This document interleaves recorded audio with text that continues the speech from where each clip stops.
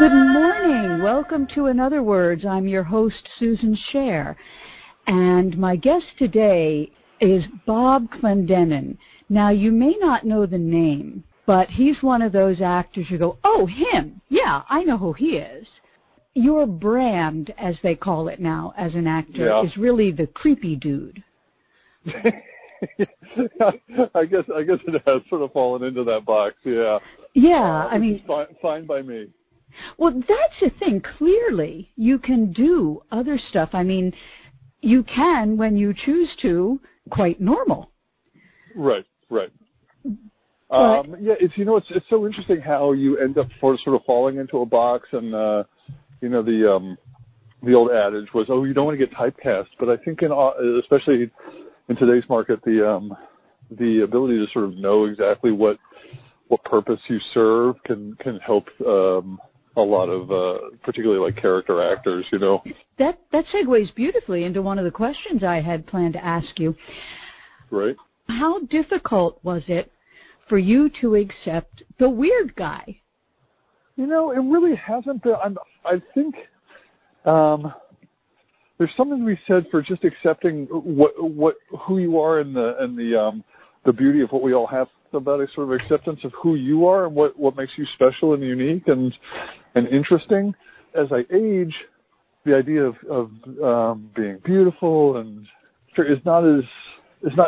I find people with character in their face far more interesting and far more intriguing to me as a viewer, and so I embrace it as an actor as well. Yeah, oh yeah. I remember when I finally got that I was not a leading lady. I'm a character actor. Yeah. It's a lot more fun. It's a lot more interesting. It's a lot more freeing. Mm-hmm. But I know that a lot of times, particularly for people as they age, you know, out of the leading role categories, that's a tough pill to swallow at first. Yes, I wanted to play the leads, and that's not who I am. I'm the quirky best friend. I'm not as quirky as you tend to be.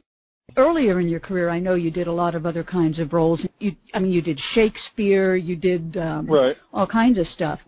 Do you still try to? That was the next question.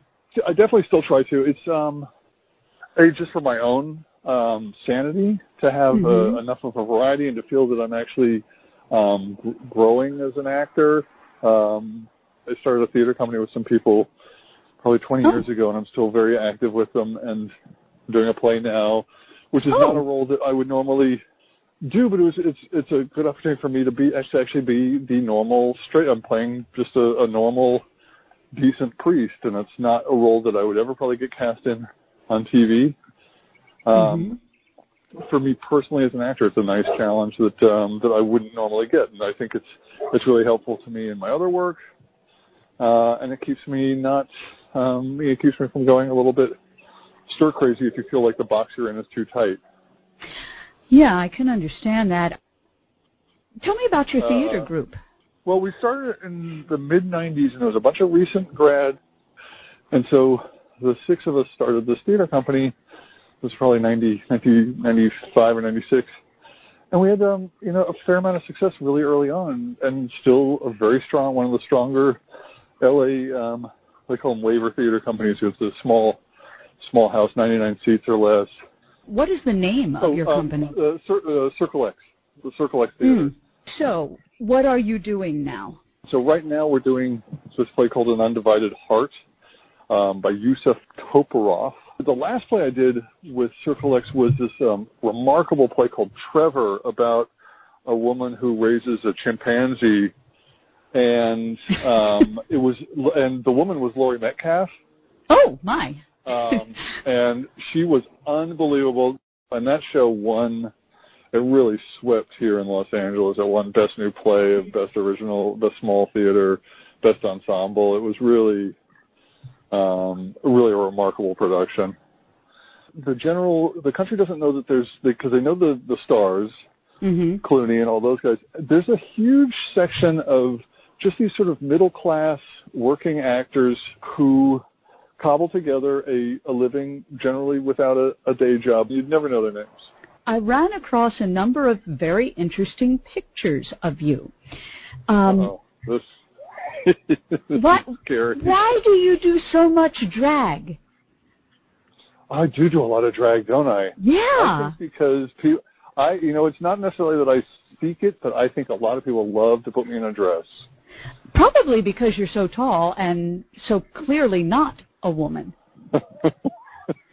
I think there was an episode in Cougar Town where we were Civil War reenactors, and of course I had to have a hoop skirt. Well, not just a hoop skirt. You look like Little Bo Peep. I do. That was elaborate. And I had sprints in it. Yeah. That just brings up such an interesting picture. Sprinting in a hoop skirt. Hoop skirts were definitely not built for that. They were not designed for that. So what about the purple look skirt? At that again. Now, which purple skirt is that? What photo is that? Wild West, it looks like. You've got a turquoise bodice. Sure. Yeah, this was a show called Quick Draw. It was on Hulu, and it was a fantastic show. It was a fully improvised Western. The creators would write a story outline that would just take us through the plot points of this particular episode, but no dialogue would be written.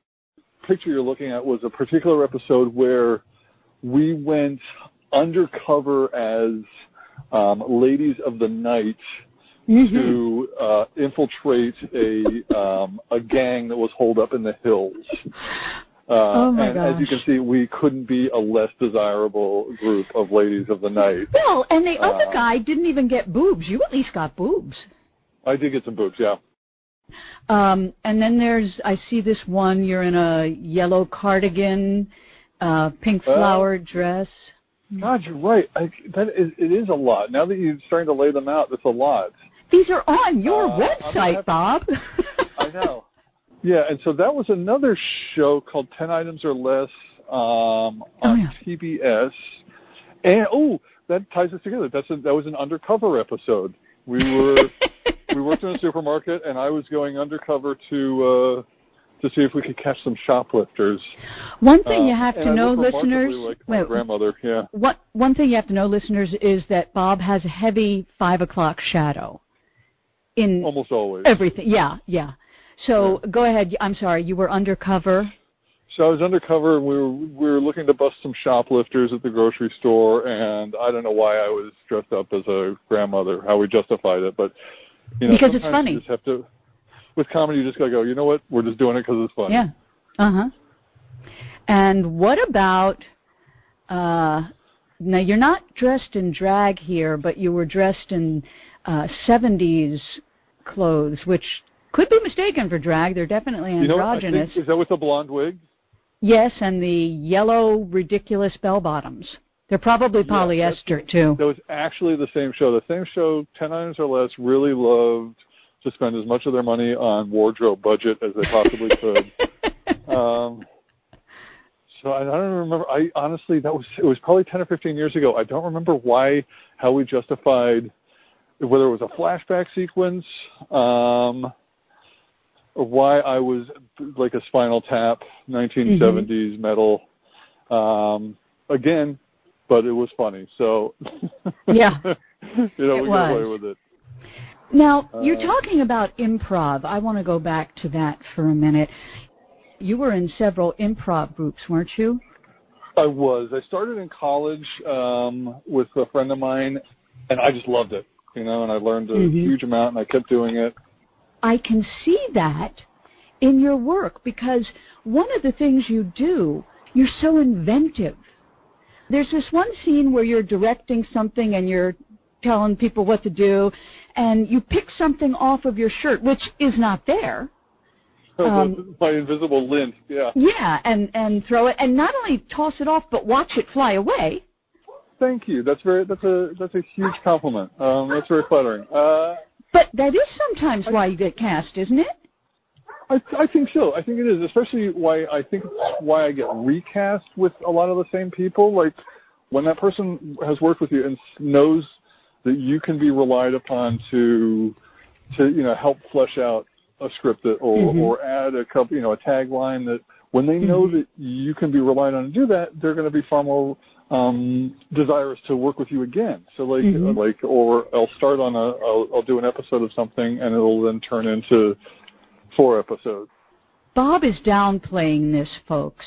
It is quite unusual for the writers and directors and everybody to say, no, I want him back. Let's write him in again. Bob is tossing this off like it's just part of the business, but it's not. It's extraordinary. Now, I want to go back a little bit. Back to school, you were interested in math and engineering. In fact, you have a degree in engineering. I do. That was what I loved in high school, and I thought I was good at it. So it made sense to study it in college. And so I went into an engineering program back here in the States, and there was no real love for it. I don't think I was necessarily bad at it. I just, without the heart, I was never going to be great at it. And I started doing a couple plays because it just seemed like it would be a good diversion. And I fell in love with the people that sort of were in the theater. There could not be less like the engineers that I was surrounded by. Engineers tend to be a little uptight, a little cerebral, and actors, particularly at college, or even high school, they're so full of life and they're impulsive, and their parties were great. The girls were pretty, and so it just made.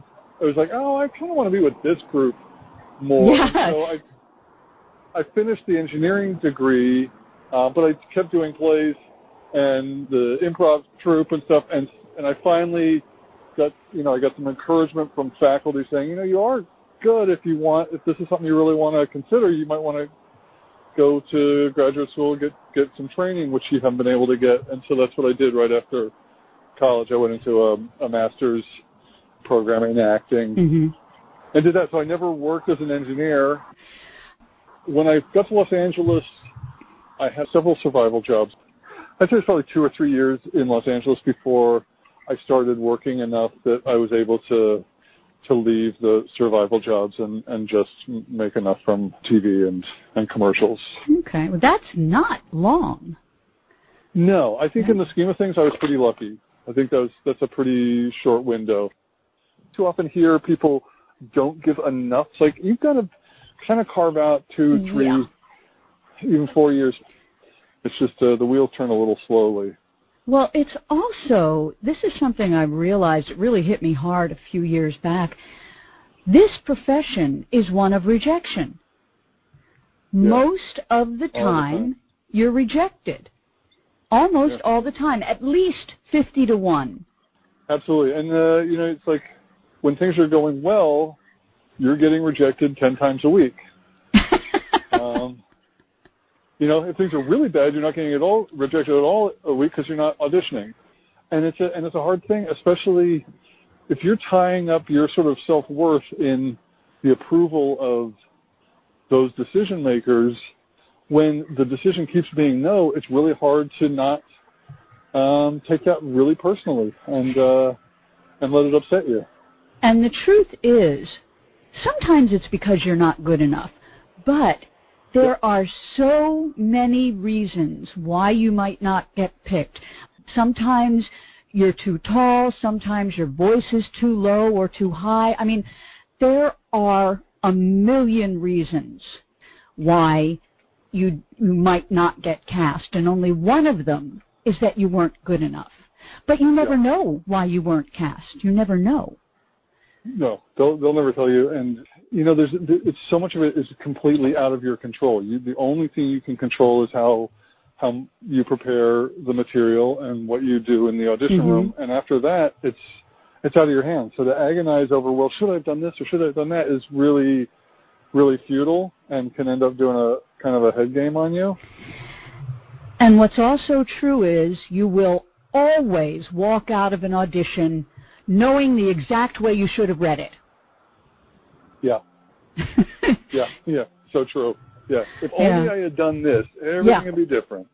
That's just not the case. I had a commercial director kind of admitted to me that because you may or may not know, or your listeners may not know that, with commercials, which I tend to do a lot of, there are 3 different heads of this hydra. There's the director, but then there's also the client who, we're doing the commercial for, and then there's the agency, the ad agency, who are overseeing the production of this whole thing. So the director is not the top of the food chain. It's generally the client, and then the agency, and then the director. And so keep in mind, the client does not know acting. No, and very often the agency really doesn't either. Oh, okay, that I didn't know. But go ahead. So he would tell me that, when you go through the audition process, he would come up with his favorites, his top 3 or top 4 actors for each role that he wants. And he said, what I do is I put my real number 1 choice, the guy who I really, really want, I'll put number 2 or 3 on my list. Because inevitably what happens is the agency or the client wants to feel that they are in creative control, and they'll get rid of the person who's number 1 on the list. He says, if I put my real favorite at number 2 or 3, they get to feel like they're creatively in control by knocking off number 1, and then I still end up with the guy I always wanted in the first place. Wow, that is an amazing insight. Thank you. Yeah, because that is one of the problems, exclusively with commercials, I think, is that the client has the final say, and the client does not usually know what it takes to get the mood he's going for. So true. Yeah, it's very frustrating. And so as an actor, as you know, you kind of have to let a lot of what their comments are sort of roll off your back, or you have to reinterpret what do they really mean by saying that. What are they hoping to get? And if you start to think, and this is true not just for commercials, but for TV and film stuff, if you start to think more like a buyer, I think it can help you as an actor. If you think like, if I was the executive producer, what would I need to see in this audition from this person to make me feel like that's a good hire?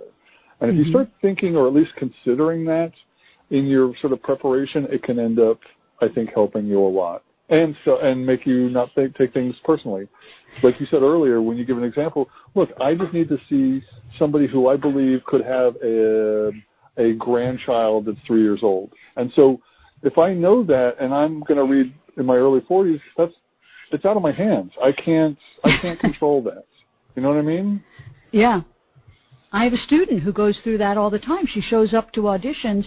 She is old enough. She's 61, but she doesn't she looks like she's like maybe 45, maybe 50, but she keeps showing up. Yes, exactly. Yeah. And losing all these roles, and then she's going to start taking this personally unless she realizes, you know what, this is not me. I've been branded in the wrong category by my agents because of my real age. I told her to talk to her agent because she shouldn't be going on those auditions. Instead of trying to pigeonhole yourself into a box that already exists, figure out what box is right for you, and who you are. And also, and tell me if you agree with me on this one, it seems to me if you're going on a commercial audition, make choices as bold as possible. Do whatever comes into your head. I do agree, but I think that actors need to know that what you're not saying is be as big as possible. As much energy, I think. Yeah. Because I think, there's a real tendency, and what's I think in favor right now is a lot of very, very dry humor and a lot of subtlety. So I think often you can have actors who, in an effort to have energy in the commercial, end up just being too big, too large in terms of their facial reactions, their vocally. It just seems too actory. And the last thing that advertisers want now, and this is a big difference from, say, back in the 70s, is they don't want to ever feel that they're watching actors. They don't ever want to feel like they're seeing people act. They want to feel like a camera was just held up to real people, and this is an absolute honest depiction. And so I think you need to, what's the subtle, what's the, where's the nuance? Yeah. Be inventive. And, these things that we're talking about for acting, listeners, are really important for life. Make bold choices. Yeah. It's a life lesson, Susan. Yeah. Yeah, this is good. I like this.